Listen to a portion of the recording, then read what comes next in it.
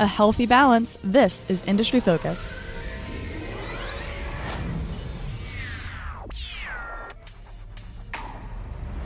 It's December 9th, 2015. I'm your host, Christine Hargis. You are listening to the healthcare episode of Industry Focus. I've got Todd Campbell, one of our Motley Fool healthcare contributors, on the line, and wanted to go no further before saying that yesterday was Todd's birthday. So happy birthday, Todd. Thank you very much. I'm a year older, but I feel a year younger, so I've got that going for me. And a year wiser, too. That's how that works, right? We can hope. So buckle up, listeners. We are digging into some pretty nitty-gritty financials today. Specifically, we want to talk about the balance sheet. In my mind, you can split drug developers into two categories, those that are a little bit more established and those that are not as much. So our conversation today is really going to focus more on some of the more established companies, but that means that a lot of what we're covering today is applicable across all of Big Pharma and pretty much any company with a good established portfolio of drugs that has money coming in, as opposed to some of these tiny biotechs that we talk about where when you look at them, you really want to focus on things like cash burn. So that's a whole different story. So before we get into any company specifics, what exactly is a balance sheet? A balance sheet, first of all, let me start by saying that most investors tend to focus on the sexier numbers, revenue growth, EPS growth, and the balance sheet sometimes gets forgotten, okay? What I think is very important, though, when investors are considering healthcare companies, to consider the balance sheet as a very easy to look at, simple to use tool for figuring out, is the company financially healthy? Because in any given quarter, you can put up, solid revenue growth or solid EPS growth. And that doesn't necessarily mean that the company is going to be able to pay its bills over the long haul. So what the balance sheet does is it shows you how much a company has in assets. It shows you how much a company owes. And then it shows you how much equity shareholders have in that company. So essentially what you have is you have three different pieces of the puzzle. You have assets, and assets will always equal liabilities plus equity. Okay, but the big takeaway here is that assets are things like cash, property, plant, equipment, things that, can be liquidated. Liabilities are things that people owe, like long-term debt, borrowings, those type of things. Yeah, and the other good thing that's included on the balance sheet is the distinction between short-term and long-term for a lot of these items. So you can really get a picture of, does this company owe a lot of money in the next year, or does it have a lot of long-term liabilities? And same thing with assets as well. Meanwhile, you can find these companies' balance sheets on the SEC's EDGAR website, which a quick Google search will get you to. From there, just find the 10Ks, 10Q filings, and you can find the balance sheets in them.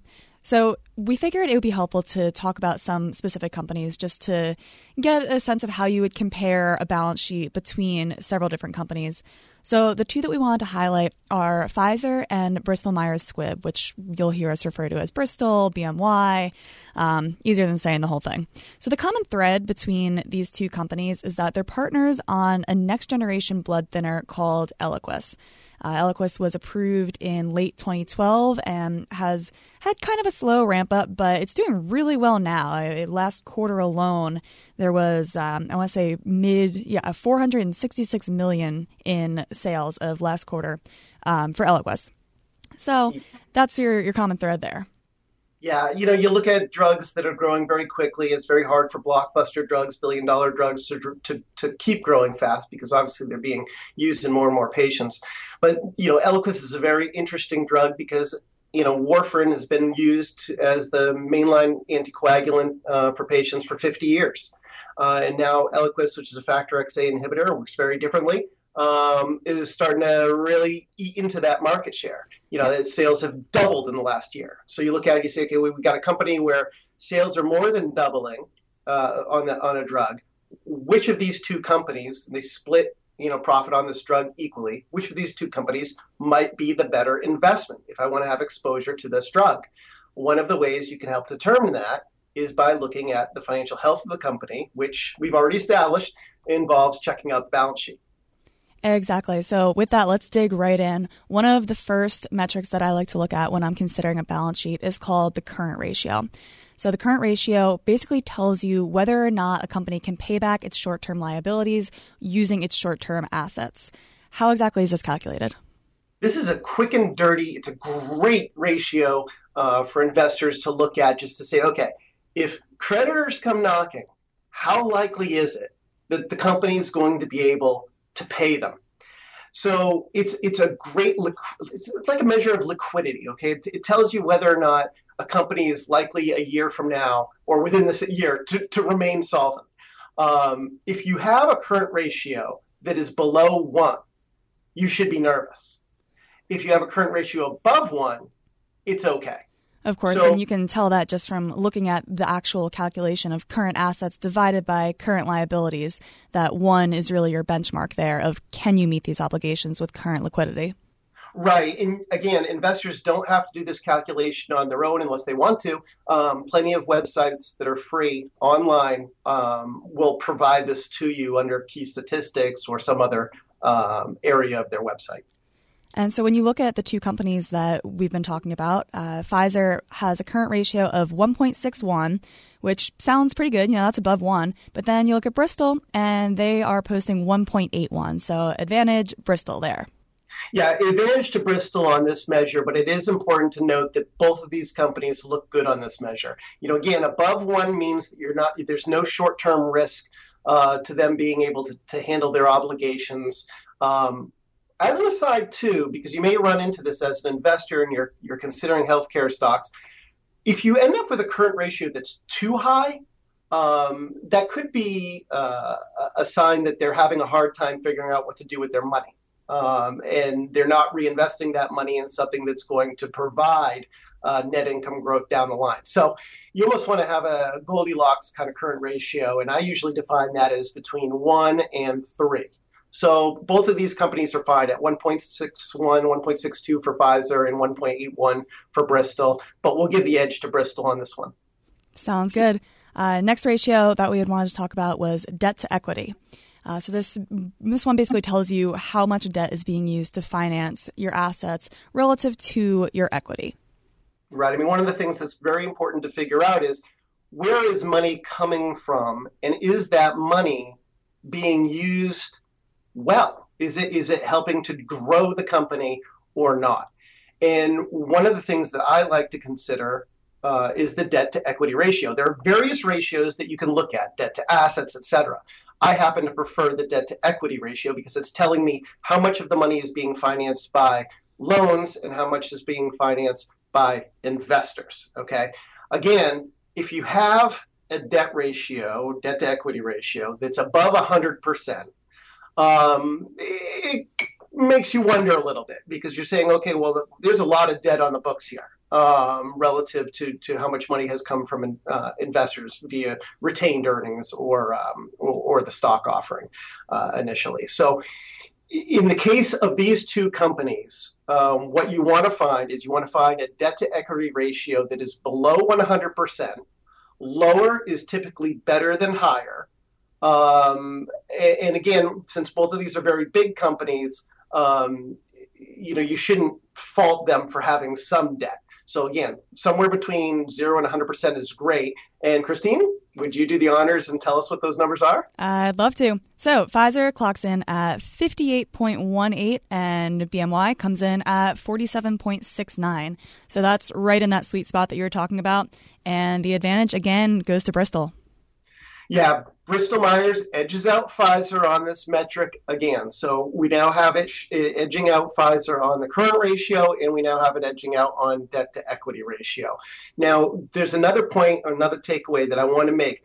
The reason that we're using ratios rather than absolute numbers, I mean, you could look at it and say, wow, well, Pfizer has more total cash on the books, right, than Bristol Myers. Or you could say Pfizer has more total debt on the books than Bristol Myers. But you got to recognize, too, that these are two companies that have different sizes. Okay, so you got to normalize that, and ratios allow you to do that. Okay, right, so Pfizer is almost double the size of Bristol. Yeah, so you can't just say, well, Pfizer's got X billions of dollars more on the books than Bristol and make and have that really tell you whether or not one is more financially healthier than the other, I guess. So speaking of scale, let's touch on the white elephant here, which is the fact that Pfizer recently announced an acquisition of Allergan, and this would be the biggest ever pharma acquisition.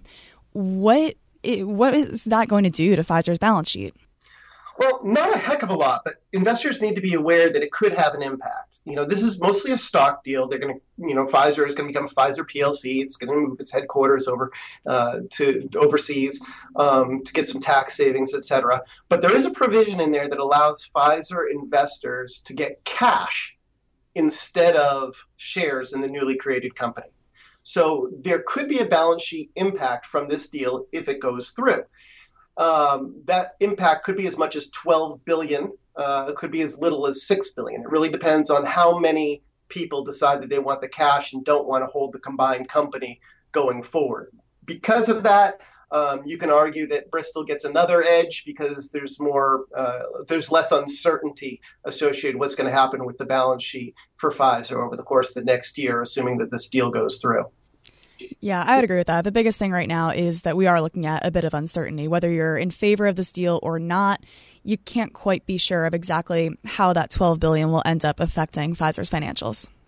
Right. And, one of the other things that I think are really important when you're considering, the impacts on balance sheets and how to look at the balance sheet and what's important takeaways are from the balance sheet is to evaluate what the trend has been in the different metrics that are displayed in the balance sheet. Okay, so you got to consider, again, the current ratio is helpful. The debt to equity ratio is helpful. It's important to know what's going on with the business, like, for example, what's happening with Pfizer and Allergan.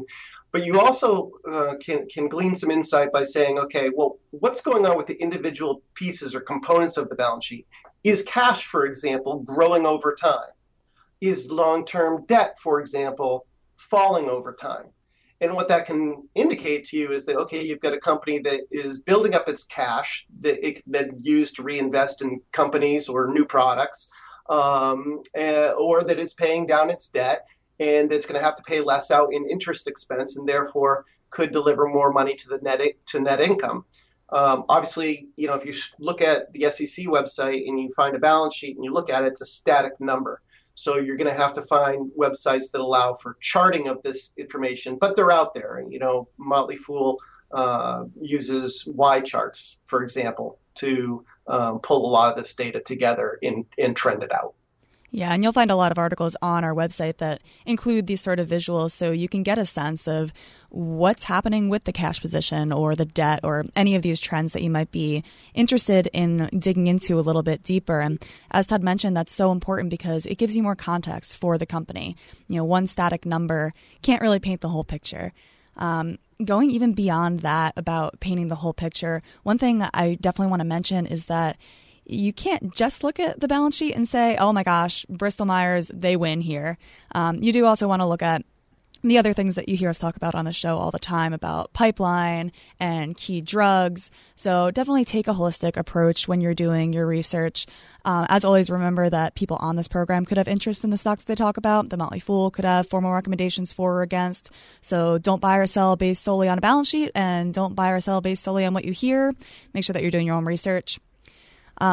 Moving on from that, one thing that I think is kind of interesting about looking at a balance sheet is it could give you a pretty good idea of what's on a company's mind, what they're thinking strategically. One example that comes to mind recently is Gilead Sciences, who has a mountain of cash and still took on more debt to make this mountain even bigger.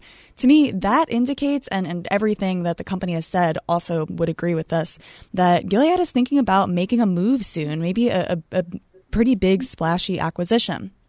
If Celgene was the story last year as far as making a big acquisition, Gilead Sciences is going to be the story in 2016 for making a big acquisition.